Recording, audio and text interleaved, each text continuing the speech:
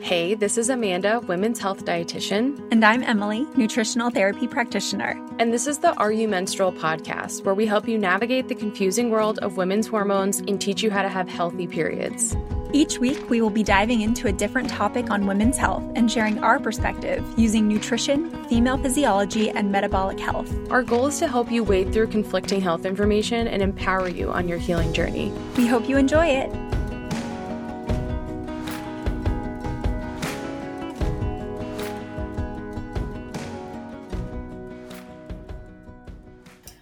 Okay, this is my bajillionth attempt to record the postpartum episode. I was going to do it with my husband. It did not work out. He's overseas, he's deployed, and his internet's just not great. It's not terrible, honestly, for being deployed, but it just wasn't good enough, but that's okay. I'm going to share his perspective.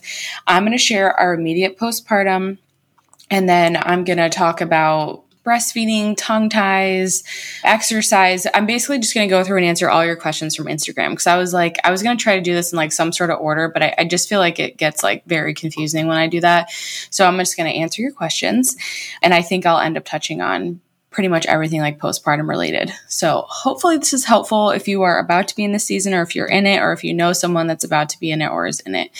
Our immediate postpartum was awesome. We did a home birth, listened to the birth story episode. So we were already at home, didn't have to drive anywhere. It was very relaxing and stress-free, which was our goal. That's why we did the home birth. And they just put me on the bed. Eliana was right in my chest. They didn't check us and do everything right away. They gave us plenty of time. They stayed there for a few hours after. So basically they let us get acquainted. I was breastfeeding her, and they're cleaning up and doing their thing around the house.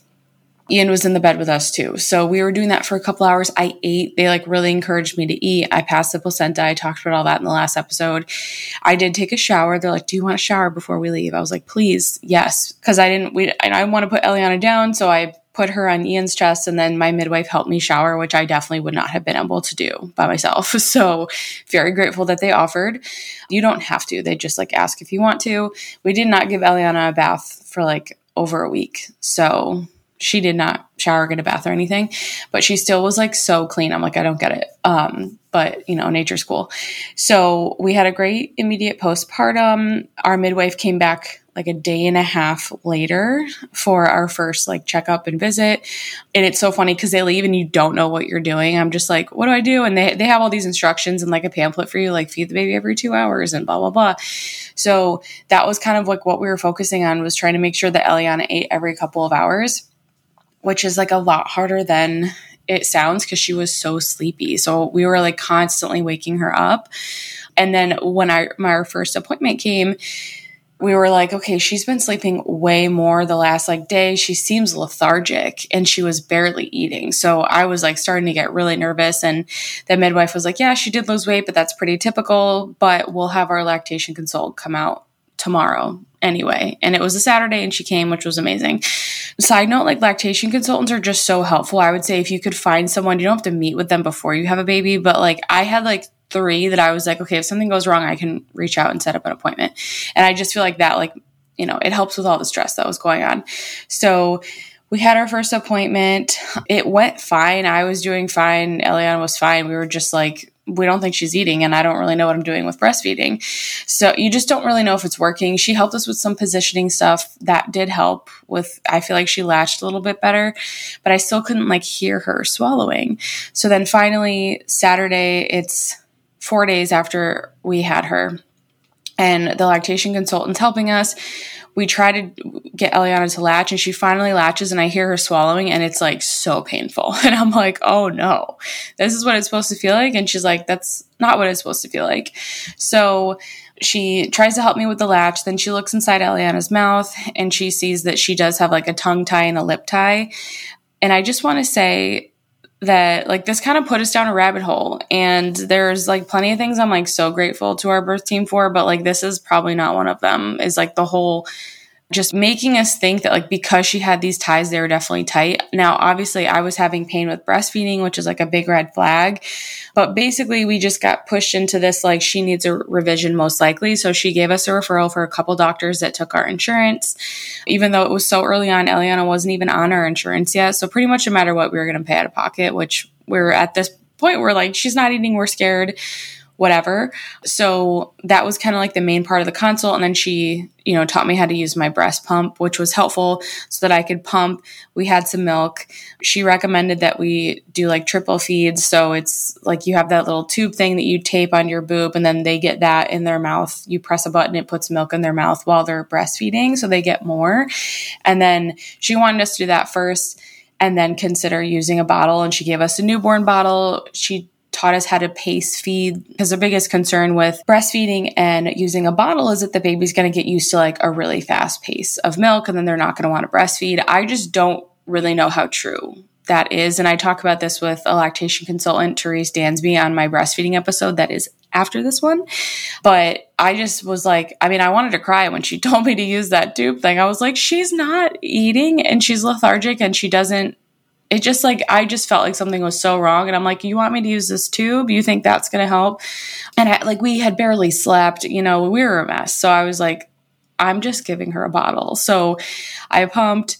She finally left. It was just like it was like a 3-hour appointment. It was like a lot. It was so much and we're exhausted. And I'm like, I need you to get out of my house. I need to just like give my baby a bottle without you telling me that I shouldn't give my baby a bottle. So my husband gave them to her. He gave her 2 bottles, like almost back to back. And she was like awake again. And she was so much better.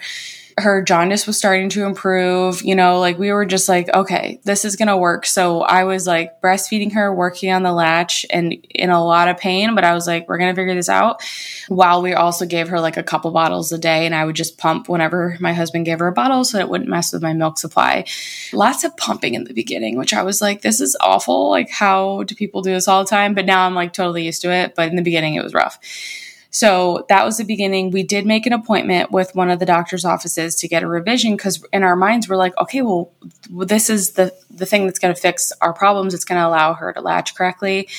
Then I started doing a ton of research because I have a few friends that their kids have had tongue ties and I just like something to me fell off. I was like, yes, she showed us some like body positioning things to do with her and some exercises for her mouth. And I was like, can't we just do these and see if it helps? Because every time we would do the body stuff, then I would try to get her to latch. It was like a little bit better. And so that was Saturday. And then by Tuesday, we had already had this appointment scheduled for Thursday, but she was starting to eat better. And we got a scale because I was sick of everyone using different scales and telling me that she lost a ton of weight, that we just got our own so we could have like a more accurate representation. And she had started to gain weight. So I was like so conflicted. I'm like crying with her on my chest on the couch. And I finally told my husband, like, I don't think we can do this. Something feels super wrong in my gut. Can we wait? Can we try some other stuff first? Since she's doing better, do we have to go for this right away? So we decided not to do the revision. We pushed it off. Spoiler alert, we still have not done it. We took her to the pediatrician and whenever you look at her mouth now, it's like her ties are not tight anymore. And I think that's the big thing is like, just because you have a tie there doesn't mean it's tight. You always want to look at the functionality. And Corey and Fallon from Freely Rooted podcast, they have a great episode all on tongue ties with Mikhail. I did Mikhail's course when we decided we were going to not do the revision. I was like, I'm just going to do this course. We're going to go to the chiropractor. We found our cranial sacral therapist that our chiropractor referred us to. And I know that you hear all this and your first thought is like, well, that's great, but I don't have the money for that. But it actually was less expensive because remember, she wasn't on our insurance yet. So we were going to pay out of pocket for this revision, which we were totally prepared to do. But it was actually cheaper to buy Mikhail's course, go to the chiropractor and the cranial sacral therapist twice. And I don't think people realize like you don't have to like constantly go because they teach you, here's what you need to be doing like 1,000,000 times a day with your baby at home. Because that's really what the cranial sacral therapy is all about, is giving her this constant exposure and, basically fixing the structure of her mouth. So, and she was so little that the roof of her mouth was still so soft. It wasn't even hard yet. Now it's hard. So I imagine if we tried to do this stuff now, it'd be a little bit more difficult, but she was so small. She adjusted so quickly and we were able to like really kind of changed the trajectory of her oral development, which was really cool. So we did that. It ended up being less than half the cost of what the revision would have been. I mean, we're in North Carolina. It could be more expensive depending on who you go see. But I got a referral from my chiro, and he was like, I really trust this woman. She does great work. I mean, and when you're going for a pediatric appointment, it's usually a lot cheaper. So do with that what you will. So I just want to put that out there because I feel like when I hear myself saying it, it's like, oh, that's great because you have the money to do that. But it ended up being cheaper. So that was like the whole tongue tie situation. Breastfeeding was very hard at the beginning. It eventually got better the more that we did the body work with her. And my husband was doing it with her like 10 times a day. Pretty much every time before she ate, we would have our fingers in her mouth, doing all the stuff that our craniosacral therapist recommended, and then using the kind of positions that they teach you in Mikhail's course for how to like open up and like improve the flexibility of your baby. So all those things really, really helped. She started gaining weight rapidly. She was eating very frequently. And like, they're like, she needs to only eat every 2 hours. If she's eating more frequently, it means she's not getting enough milk, blah, blah, blah.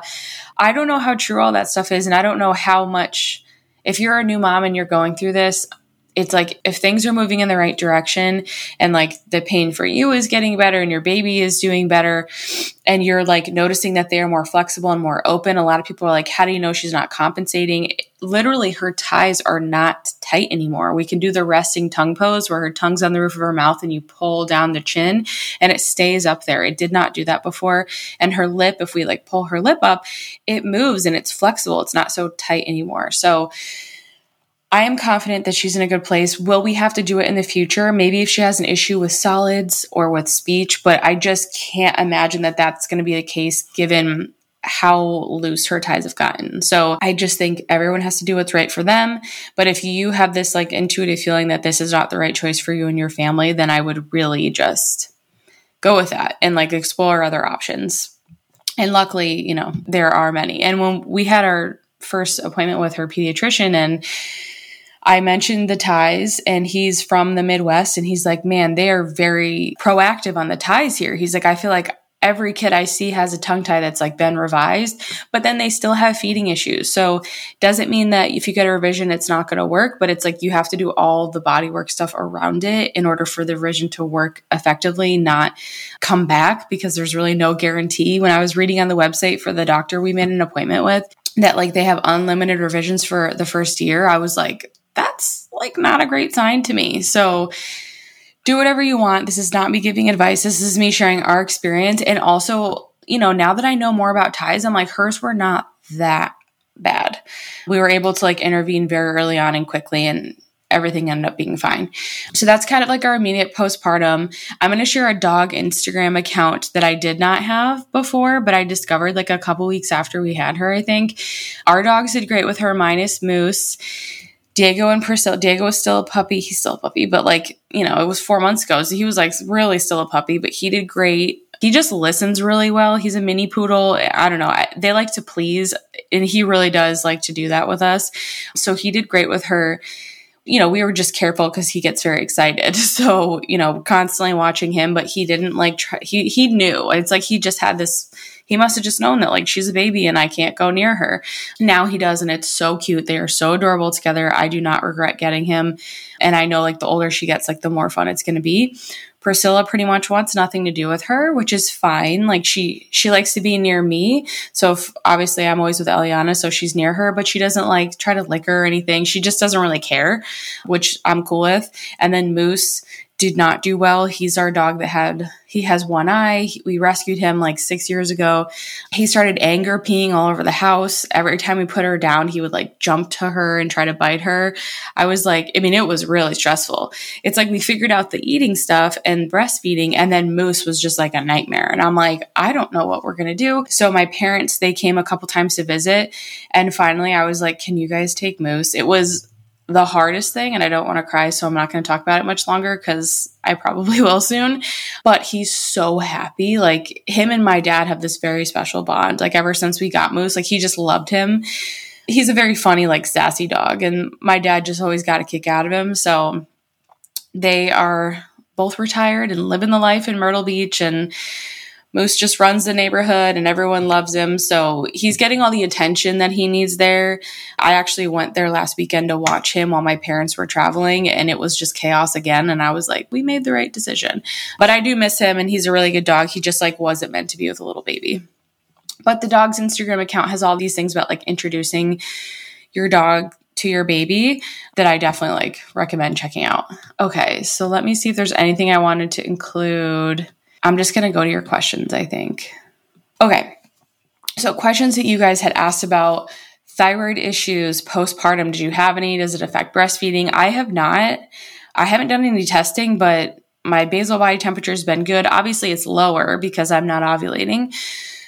But my temperature is okay. It's in like the low 97s, which I kind of expected. And I just feel good. So if something's not broken at this point, I'm not going to try to fix it. I'm still taking iodine. My supplements did not change. A lot of people ask, like, have your supplements changed? They did not change because I haven't done any testing. And, you know, your nutrient needs are higher after you have a baby. I'm exclusively breastfeeding her. We don't have to use bottles anymore. Not that she would take one now anyway. She hasn't gotten one in so long, but yeah, so we had no issues with getting her to nurse after having a bottle. And we did not do the paced feeding because we couldn't get her to eat it. So we would just give it to her however she would take it. And she was fine. So thyroid's fine. A lot of people ask about lab testing and like blood donation. Typically, it's recommended to wait 6 months to donate blood. And that would be just to kind of combat the excess iron that can build up during pregnancy because you're not bleeding, right? Women absorb more iron because we typically have a monthly cycle. You don't bleed for 9 months. I bled during birth, obviously, and I bled for like 3 days postpartum, but that was it. I did use the diapers. They had like a cute little setup that they put in my bathroom for me. I used diapers and the pads for probably like 4 days. But after that, I switched to period panties because I really wasn't bleeding that much. And then after a week, I wasn't bleeding at all. Now, I know that's different for everyone, but for me, I do think that that's because I stayed in bed for the first 7 days. And that's something that I talked to my husband about. I was like, this is very important to me. I don't want to move for the first 7 days. And I knew after that, like, you have a baby, you don't know what things are going to be like. I wanted to do the in the bed for 7 days, in and around the bed for 7 days, but then we're going to all these appointments with Eliana and it like wasn't realistic. But honestly, I felt good because I didn't do anything for 7 days. I just stayed in bed with her, fed her. My husband would even change not all of her diapers, but like a good amount of them. And the only reason I got up was to like use the bathroom and shower. So he fed me, I fed her, he took care of the dogs and did stuff around the house. I asked him, I was like, would you want help with that next time? Do you feel like it was too much? But he's like, he loves like routine. So for him, it's like he just got into a really good routine. Like he would get up, take the dogs out. I would feed Eliana, although I was up, nursing her all night. But it's like I would get up with her just in bed, and then he would take the dogs, take care of them, make us breakfast. I would eat that. He would hold her, and then we would swap. And then he would make himself breakfast. Usually he would work out after that. So it's like we had a whole routine. We did 1 load of laundry a day. Our dogs, obviously we still had Moose for a little bit, but like 2-3 dogs, it's like messy. So like he would clean the floors every other day. Like he got into a very good groove. He was like, I would not have wanted help because having the tasks helped him and made him feel useful because, Eliana just wanted me and she needed me and she needed to eat. And we were trying to figure out all her breastfeeding oral restriction stuff. So he really liked it. I think like if you don't have a spouse that's like that, you probably want to consider budgeting in, like maybe you have someone come clean your house once a week. It's a friend or family member, or you budget for it and you hire someone ahead of time. That's something I could see. I'm like, because we could get help next time. But he was like, no, I really like doing it. Made me feel useful. But that's what allowed me to stay in bed for 7 days. And I do think that I attribute that to, and just like resting. Like, I know it's hard because you feel good and then you don't want to rest. You're like, I want to do stuff. But like, I was like, no, the first month I'm not doing anything. I didn't even walk with her. So after the first month, then I started walking with her and I slowly started to work out. And then I had to scale back because I got hemorrhoids. But it's like, if you just rest and don't stress about anything, you will recover well. Or at least that was the case for me. So no thyroid issues. I have not retested. I will. I was going to do it this weekend because my sister was going to visit, but she's sick, so she can't come. So I'm probably going to redo my hair test in the next couple of weeks. But again, like I have felt really good postpartum, so I'm not really stressing about any of that. And I do think that's just like prioritizing eating. I feel like all I do is eat, and it can be very annoying sometimes where I'm like, oh my gosh, I need to eat again. I'm starving. But honestly, focusing on those basics, I think has really helped me feel good. Being really consistent with my supplements, that has helped. And I talk about what I'm taking in my pregnancy episode. Nothing has changed. Maybe like more adrenal cocktails. Cause like if I'm thirstier, then I'll have them. Or if I'm like super stressed cause now I'm working, then like I'll have more. But most of it's just like trying to eat enough. A lot of people ask like mentally, emotionally, how am I doing? Very good. I would say like the hardest time, my husband deployed in like July 22nd, and then everything kind of went downhill for like 3 weeks, and now it's better. So my dog Priscilla got very sick because I traveled and I boarded her in Diego for the first time. And I mean, it was like a nice place, and I had cameras. I was checking in all the time. I called the place. They're like, they're doing great, eating well, poops are fine, no issues, like the crazy dog mom that I am. And then I pick her up like a week later, and she's having diarrhea, and I'm like, okay, she's probably just adjusting to being home. They probably gave her stuff she wasn't supposed to eat, which I provided all their food and snacks, but you can only control so much. And then she started having bloody diarrhea, and then I brought her to the vet like right away. They think she had HGE, which is like this bleeding disorder. It can come on from eating things that are bad, spoiled bacteria, but can also be from stress. They don't really know what it's from. So she was on like 6 medications and she wouldn't eat. So I was like constantly going back to the vet. They just like were not helpful. And they're like, well, we'll just keep her overnight. And I'm like, cool, take her off my hands. I'm so exhausted and stressed out. I'm like home by myself with a baby. It was a lot, but no one was going to be there at night. And I was like, this is going to be the same thing for her. She's going to be so stressed out because she's by herself. Although at boarded, she was with Diego, but it's like, she's away from me. She doesn't know where she is. And I'm like, so she's just going to go another 13 hours without eating, and I'm supposed to like be okay with that. So I ended up not doing it. I was like a mess at the vet. I'm like, I don't know what to do. I don't want to take her home because I feel like she's not getting better, but I can't leave her here because you guys are going to leave in an hour. So it was really stressful. But then like I took her home and I started syringe feeding her, giving her all her meds. And then eventually she got better and now she's fine. But that was like the worst, most stressful time of like this whole postpartum. And it was because of my dogs. So I would say it's going pretty good outside of that. Going back to work was really hard. I hired a nanny and it didn't work out. So I found a different nanny. And then last minute, she ended up going with another family.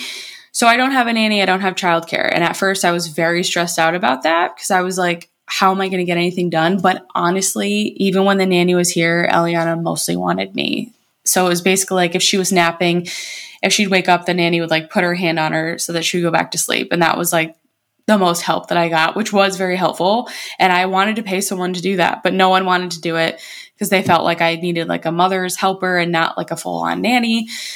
And I'm like, but what about when she gets older and I want you to like do more with her, you know? So it's just been, childcare has been very challenging. And finally I was just like, this is not working. I'm just going to work during her naps and then see how it goes. And then once my husband gets back, we'll reassess, because I felt like I was more stressed trying to find a nanny and get a good fit than me trying to work by myself with her. You know, I'm like, I might as well just be working because it's stressful anyway. So now it's like, I've adjusted my expectations. I know, okay, here's how much work I can typically get done in a day.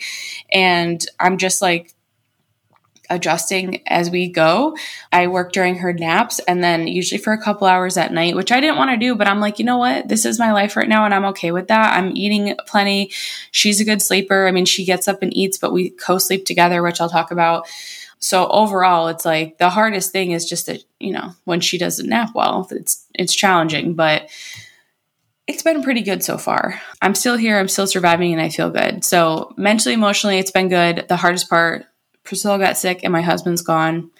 You know, it makes me sad like for Eliana because I feel like she misses, and I obviously miss my husband, but she just loves people and she's just like got to be entertained all the time. She's got to be she's like on the move. She's busy. She's like me. I get it. So I feel like she misses him and she likes being around lots of people. So I'm like, I feel bad, and she's just changing so fast that I'm like, you know, I send him videos and he's like, oh my gosh, she doesn't even like look the same. Now she looks exactly like him. They're basically twins. So he loves that. But yeah, those have probably been like the most challenging times.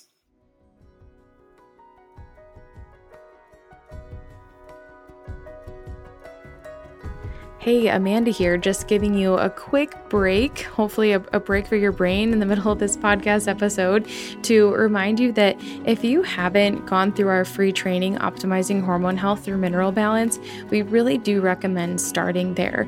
And the main reason for that is because you're going to hear us say things like mineral foundation, having a solid foundation. Are you putting the foundations in place? Especially as we get deeper and deeper into different hormonal topics and specific imbalances in the body, the mineral foundation is always going to be so essential. So if you haven't watched the free training, you can find it in our show notes, or you can go to hormonehealingrd.com and it's going to be right on that front page there. But we really recommend starting there so that you can understand how is your current mineral status, how do you assess this, and how to get started with all that, just so you can get as much as you possibly can out of the rest of the podcast episodes.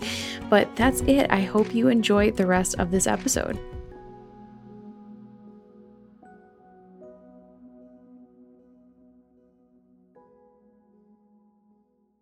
We talked about breastfeeding. I am doing ecological breastfeeding. Obviously, we had to use bottles in the beginning, but now it's like, I don't have a nanny. I'm with her 24/7. So I nurse her on demand. She feeds at night. I nurse her to sleep for all of her naps. I don't always do one full nap with her a day. That's like one of the principles, but it's like for 20 minutes every nap. So I feel like that adds up to a full nap. We don't do any bottles anymore because we just don't need to. There's like 7 principles. I nurse her to comfort, and I'm never away from her, basically ever now. So we talk about that in the breastfeeding episode. Well, I was going to say we're using it as birth control. My husband's not home, but if you were, that would be our birth control. Okay, filling nutritious midnight snacks to have on hand. So I made nursing muffins. I froze I think 3 or 4 dozen before I had her. I was so grateful I did that. That was like my favorite food that I was able to have on hand. I still make them every week, or I usually make them every 2 weeks, and I make a ton. I made them yesterday, actually. So those were so amazing for us. I ate them. My husband ate them, but I could just say hey, can you get me some muffins if I was starving at night? I also use them a lot first thing in the morning. I don't anymore because she eats all night long now, so she doesn't need to eat first thing. And now I wake up a little bit before her and eat breakfast and pump and stuff. So, but I still eat them as a snack every day. So I can't recommend them enough. I'm going to share the recipe when this podcast comes out in an Instagram post so that it's on my feed, and then I'll save it to the postpartum highlight on my feed so you guys can find it in the future. But they're delicious. They've got protein, fat, and carb. They're packed with minerals and vitamins, and they taste good. The other thing that I always have is Greek yogurt and fruit. That's probably the other thing I eat the most frequently. It just works for me. I get plenty of protein. My blood sugar is balanced. I like it and I enjoy it. So those are the 2 top things. Newborn essentials. So this is so funny. When I asked my husband, I'm like, what do you think we really needed? He was like, you and your boobs. And that's basically it. I would say yes to those, but also an Elvie or a Haakaa. So something to catch your letdown, and extra milk. Cause in the first few months, typically you have a lot extra, and I had friends build up a whole supply without pumping, just with catching their letdown. So highly recommend it. The Baby Bjorn bouncer. That's the only thing Eliana will let us put her in. She doesn't like any fancy swings, nothing. That's what I put her in now when I have to shower. Snuggle Me bed. That is it's a little bed cozy thing that you can use. Say I think we used it a lot when she was really little. If I needed to put her down to get up and go to the bathroom, I'd put her in the bed, usually on our bed. If she would fall asleep on me on the couch, then I would need to eat, I'd put her in that and I would eat. They tell you not to let them sleep in it unless you're watching them. I'm like, does no one use baby monitors? I feel like I'm always watching her, but even now I keep looking down because she's sleeping. And so she doesn't sleep in it anymore. She's very large now and I don't even know if she would fit, but we used it for a very long time. We also used it, we put it between us at night, and that's where she would sleep. She slept on me for the first 7 days. Co-Sleepy at Co-Sleepy. I'll link her account from Instagram. She's an amazing resource on co-sleeping safety. She's got images and she's great. So I'm going to link her. I learned how to safely sleep with her on my chest from her account. Highly recommend it. And then obviously doing the cuddle curve, the little C shape next to her. That's how we sleep at night now. But for a while I was exhausted. And so for the first few hours of the night, I'd put her in there and I'd sleep right next to her. And I know I wasn't watching her, but she didn't move. She was so little. So like, don't listen to me, do your own research and be safe. But for me, that worked. I was able to catch up on my sleep, and it made a big, big difference in the beginning because I was having to spend so much time waking her up. My husband's helping me. I mean, it was like rough in the beginning, but then when we didn't have to constantly wake her up and she was eating better, it was a lot less stressful and we could just co-sleep like normal people. So if you can find a way to co-sleep, I highly recommend it. A lot of people ask me for tips, and like, that's my top one. There's a lot of different ways to do that. That could be her in a bassinet. That could be them next to you, in a crib in the same room. It doesn't have to be like her right on you or next to you. That's totally up to you. For me, it felt natural and it felt right. And I'm so happy that we do it. It's like some of my favorite moments is like waking up next to her or just like watching her sleep. So love it. Highly recommend. And then the last newborn essential would be like some sort of wrap, a way to carry your baby. Like Eliana she doesn't like being put in things. Like she hates it now that she's older, but even when she was little, but I found like the Sully wrap was great for us. It's like a little stretchy and it's not too warm. Like she's definitely a little heater. She runs very hot, just like me. And so I found like a light fabric. It's a little stretchy, but for us it worked because we tried a couple others, but she would just get so sweaty. And I'm like, this isn't working and I don't want her to overheat. So some sort of wrap or carrier, I use that to like go on walks with her, go to the grocery store, all that kind of stuff. Okay, frozen meals we talked about, casseroles, shredded beef, nursing muffins. I also made cobbler and froze it. I was on a cobbler kick when I was pregnant with her, and I froze a bunch of that, and that was great. I put that on Greek yogurt for snacks. It was awesome. How did we support each other? I kind of went through this. My husband did everything for the first 7 days, and then after 4 weeks, that's when I was like, okay, I can put her in the wrap. I can do stuff. She would go down for a nap by herself sometimes, not often. And so then, I had the energy and I felt good to do things. So I would slowly start doing stuff. But I mean, we have a pretty good breakdown anyway. Like he helps me a ton around the house, and he's in charge of like the lawn, all the outside stuff. So it was kind of like, she's my responsibility. Not that he doesn't help with her. He does, but it's, when they're little, they just want their mom because you've got the milk and they've been inside your belly for 9 months. So they still think they're a part of you, which she will always be a part of me. But yeah, so that was like, we kind of delegated it that way. And then like when I needed a break, I just communicated that to him. Like sometimes he'd be out in the garage working out for an hour and a half, and I would text him and say, hey, buddy, I need a break. You need to come inside. But I did always try to let him get a workout in because that's what works for him. And I knew that if he could do that, he would feel better. If he's happier, I'm happier, Eliana's happier. So that worked out for us. If I wanted to get a workout in, like when he went back to work at 6 weeks, that was definitely like a learning curve. I was having to do a lot more for myself during the day. So it was tricky, but I think now looking back, it's like, it's such a short season. I just like, next time I wouldn't stress as much because that's when I was like, well, she's not sleeping like at certain times. She doesn't want to nap by herself. I felt like I was doing something wrong, but in reality, it's like, that's what she needed. She needed me. I needed to be with her. I really do think that helped a ton. I did not have any postpartum depression or anxiety, but I spent like every moment with her pretty much. And I don't know, it made me really happy. And my husband helping so much, he had 6 weeks off from work, which is basically unheard of. We did plan for that and it took quite a bit of planning, but totally worth it. And it took that huge load off me so that I could rest and heal and focus on her and get to know her and just like get into a routine that when he went back to work, it wasn't that bad. It was just like, okay, so I got to figure out how to do stuff with her around the house, like make food and shower and all that. And then 4 or 5 weeks after that, then he deployed. And so it kind of like slowly prepped me for it. But I think you can support each other by not being afraid to tell each other what you need in a nice way. And just, most of us know things about our partners. Like I know that my husband, if he doesn't work out, he's going to be cranky. So I'm not going to be like, you can't work out, because I need a break. It's like we both need support. We didn't really have a lot of family to help. It's just like not like our family types in relationships. But if you did, I would say like take advantage of that. It's just like not where we're at with our family, and we're pretty just like self-sufficient, but we did like try to meet up with family and have them around and stuff. And that was really fun. So that's kind of how we supported each other. Just communicate. I mean, tell each other what you need and like try to say it beforehand. Like if you don't feel like you know what your spouse is going to need postpartum, be like, what's like going to be a deal breaker for you during the day? Like, what do you need during the day so that you guys are both on the same page?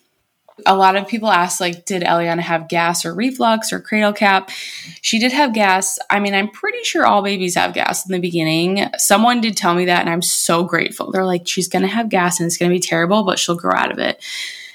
And it really did help. You know, she'd wake up during the night crying, and it was definitely gas. We learned a lot of baby massage, which I have a whole podcast episode coming on. Thank God that was like a savior for us. And now she's teething and we're using it for that. So baby massage is very helpful. Body work, learning how to do that on your baby, I just feel like is such a good skill to have for so many reasons. So gas is gone now. No worries with that, but it was terrible.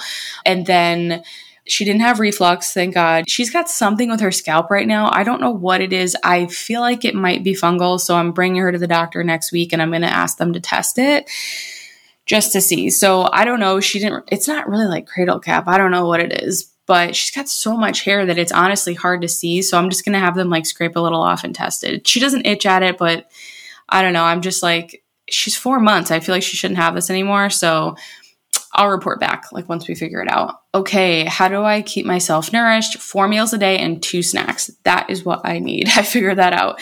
I just need to like eat more. If I have too many small snacks, my blood sugar goes crazy. My body doesn't like it. So I definitely do like hearty snacks and then like 4 solid meals.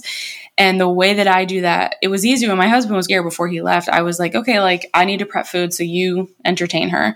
Now on Sundays during her naps, like that's the day that I food prep. And I'm like not the kind of person that likes to do that. I don't like to spend that much time cooking.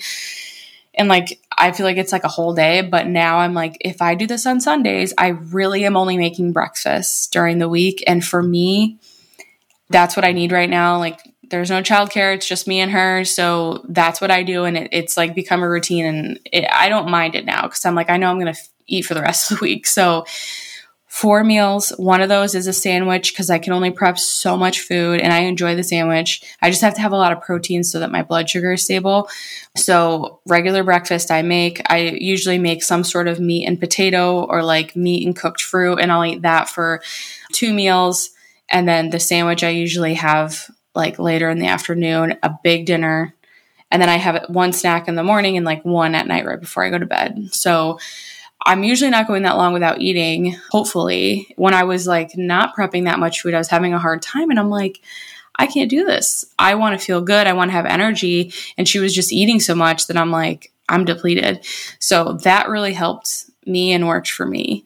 People ask about best postpartum bra. I'm wearing it right now. It's called Stork, STORQ.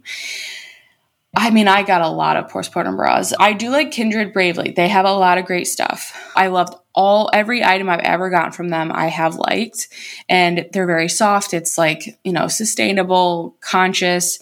It's pricier, but all the stuff I have, I saved, and I'm going to use my next pregnancy because it's just like it lasts a long time. It's high quality. I was trying to find a bra that wasn't so like, I don't like when bras are too supportive and like too much, they strap you in too much. If you follow Leah from Lymph Love Club, she has like a whole series on like bras and like lymph supportive bras. And I messaged her a couple weeks ago and I was like, Leah, I found the best postpartum lymph supportive bra, and that's the Stork one. It's just like there's no underwire, there's no padding, but it's easy to open up and nurse if you want to. The fabric is super soft. Highly recommend it. So Stork is it's not the kind you can pump in. Those are like a whole other thing. I have one of those. I just got it off Amazon, but I only use it to pump. So Stork is where it's at. And the sizes are weird. So it goes up to 1, 2, 3, 4, 5. So you have to take your measurements. I was a size 4. So if you have really big boobs, might not fit. We'll have to see. But they're great. And I'll probably get another one. Okay. How did I balance with baby, spouse, marriage, create that balance? I would say, and this is kind of for everything, like in the beginning, it's like you're just learning and you're so excited, nothing really matters. I would say like around like the 10-week mark, like right before he was going to deploy, I started to get a little bit stressed out because Eliana would not nap by herself. She would only nap with one of us. So we got no alone time. Whereas in the beginning at like 3-4 weeks, we'd put her down for a nap by herself for a couple hours. We could hang out. We could do things. My libido was crazy. I did get a question about libido. I don't know. And I'm going to post a quiz in my stories because no one told me about this. And I was like, oh my gosh, I feel like I'm ovulating every day. Like from the moment I had her, my hormones were insane. I felt like I was ovulating every day. My husband was like, what's wrong with you? Not that he didn't enjoy it, but it was like very unexpected. And then after I would say like around like 6 to 8 weeks, it started to level off and I was like a normal person again. But I was like, oh my gosh, I feel like a teenager. What's going on? So like in the beginning, it's like we could put her down. She wasn't as aware, right? As soon as she would start waking up and we weren't there, she was like, what the heck? This is not cool. So it was pretty much all contact naps, which meant we got like no alone time together, which was hard, mostly because he was leaving. I think that, next time, like looking back, I would be like, this is just a season. It might be hard right now, but like pretty soon she's going to go down for naps and we'll have a lot of time together and we'll be fine. So I would just say like in the beginning, both be prepared for that like your baby needs you and it's normal for them to not want to sleep by themselves. And so if you can either get help, maybe have a family member come in for like a couple hours and you guys get some alone time, I think that's worth it. But for us, it was like, it just wasn't happening towards right before he left, which was so hard because like all you want is time together.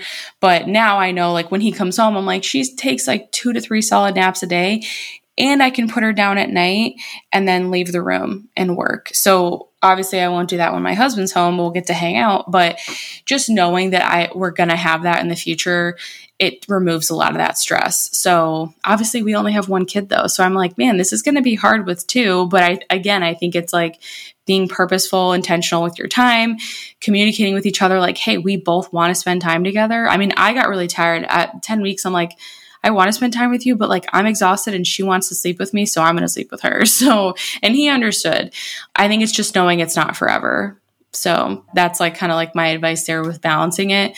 And then I really do think like making sure he had time to like do things he enjoyed, like work out. He loves to he likes to woodwork and make stuff. So like he made like a couch and garden beds and stuff before he left. And like sometimes I'd be like, okay, I want you to come like hang out with us now. But I also like wanted him to be able to do things that he enjoyed. So it's just like finding that balance and like respecting your spouse or your partner that I think is the most important. And my husband's also just so helpful. Like he cooks a lot. He's a clean person. So he likes to clean. I usually do a lot of the cleaning because he's always doing stuff outside, but it's like, if he's not, he helps. If I ever ask for anything, there's no question, he'll stop what he's doing and help me. So I just think that having someone that cares so much and is so helpful, it makes me want to be better and a better wife to him. So we have like a really good balance, but it took a lot of communication to get there. We've been together for like 13 years and we definitely weren't always like that, but we both kind of like really stepped it up in marriage. Okay. So that's the balancing. The libido thing, mine was crazy in the beginning and then now it's normal. I mean, my husband's not here. My libido is pretty much always low when he's deployed because it's, he's just not around. And my whole world is Eliana right now and my dogs. And working. So I feel like that's pretty normal. I'm also like breastfeeding and my cycle has not returned yet. I'm going to be 4 months postpartum this weekend as of recording this. When it comes out, I'll be like 4.5 months. So I think that's pretty normal and standard though. But I just was not, it really took me for a turn in the beginning. And I was like, what's going on? I even asked my pelvic floor PT and she's like, yeah, I don't like usually see that because I went like 5 weeks postpartum because I wanted to make sure that my tears were all healed. I felt really good, but I was just a little nervous. And she was like, honestly, like I wouldn't even have known that you tore if you didn't tell me. So I got the okay. That was all cleared. Oh, and she gave me this amazing article that I'm going to link in the notes. It's like Sensei something. The whole thing was, she was like, listen, you can have sex. Like you're fine. Your pelvic floor is fine to have sex. But here's what I recommend, like the approach that you take to it. And and she gave me this article and it's all about like learning how to have sex again because your body's different. Like I look different. I feel different. I had a baby. I'm a mom now. I mean, it's just weird when it's, I'm constantly breastfeeding, like nipples are different. Everything's different. You feel different in your body. And so the whole point is to be very mindful around that. And they put you through like a series of steps before you have sex. And so it was really cool. So I sent my husband the article. I'm like, we're doing this for the first months because I was like, I want to have a good sex life after having a baby, but I want to make sure that I enjoy it too. And so it's basically just like you and your partner getting to know each other's bodies again. And especially obviously like your body, because your body's different. And then learning what you like, because you might not like the same things that you liked before you had a baby. Things might feel different. And I just think that was like such a really cool approach to sex postpartum, because I think there's a lot of pressure to have sex soon after. And I told my husband, I was like, do not even, we have to like have no expectations with that because I don't know what it's going to be like postpartum. And a lot of people are like, what expectations did you have? I really didn't have any. I just didn't know. And I feel like there's only so much you can plan for with a baby, and you don't know how you're going to feel, how your partner's going to feel. So that was something that we did talk about. I was like, it wasn't even on our radar, honestly, until I had this super high sex drive and we're like, we got to figure out if we can even have sex right now. So that's when I went to the pelvic floor PT. But I love the approach. You don't do anything sexual. It's just like sensual at first. And you get to figure out what feels good in your body now that you're postpartum. And we did a lot of like specific work on my pelvic floor so that it wouldn't hurt when we had sex, because I had a few tight spots. So that was also really helpful, which we still did until like right up before he left, just because it's like, I don't want to be in pain. So that's also really helpful. Work with a pelvic floor PT if you can. Okay, she's awake. So I'm going to wrap this up really quick. Hair loss. I had a little hair loss right at the 3-month mark, which is typically when you're going to see it, but it was a really small amount. So I'm curious to see if I'm going to have more, but it was very minimal. And how does my body feel? I feel really good. I have a little tendonitis in my wrist. I had this in college. And so I've been going to the chiropractor. I'm probably going to try to see an acupuncturist to figure out what's going on. But other than that, like I have felt really good, but I'm telling you, the foundations, nothing changes. You just need to eat enough. I'm consistent with my supplements that I know I need because of testing that I've done in the past. And I spend time with my baby. We co-sleep. We do a lot of time outside. A lot of people ask if I'm giving her vitamin D. I'm not, because we had her in May. And so there's plenty of time we get to spend outside. And I did some stories on this in my postpartum highlight. Some babies might need vitamin D. She did not. I had a good vitamin D status and we get plenty of time outside. But that's been our postpartum experience. Let me know if you have questions. Tag me on Instagram, send me a message, and I'll try to make sure I get to more questions, and I'll just save them to my postpartum highlight. I'm going to put a ton of links in the show notes for all the different things that I mentioned. And exercise, I'm going to do a whole episode on postpartum exercise. I'm using the BirthFit postpartum program, but I also like Mama Stay Fit. So both of those, highly recommend. And I'll link those as well, but there is going to be an episode coming. So thanks for all your questions, and I will see you in our next episode all about breastfeeding with Therese Dansby.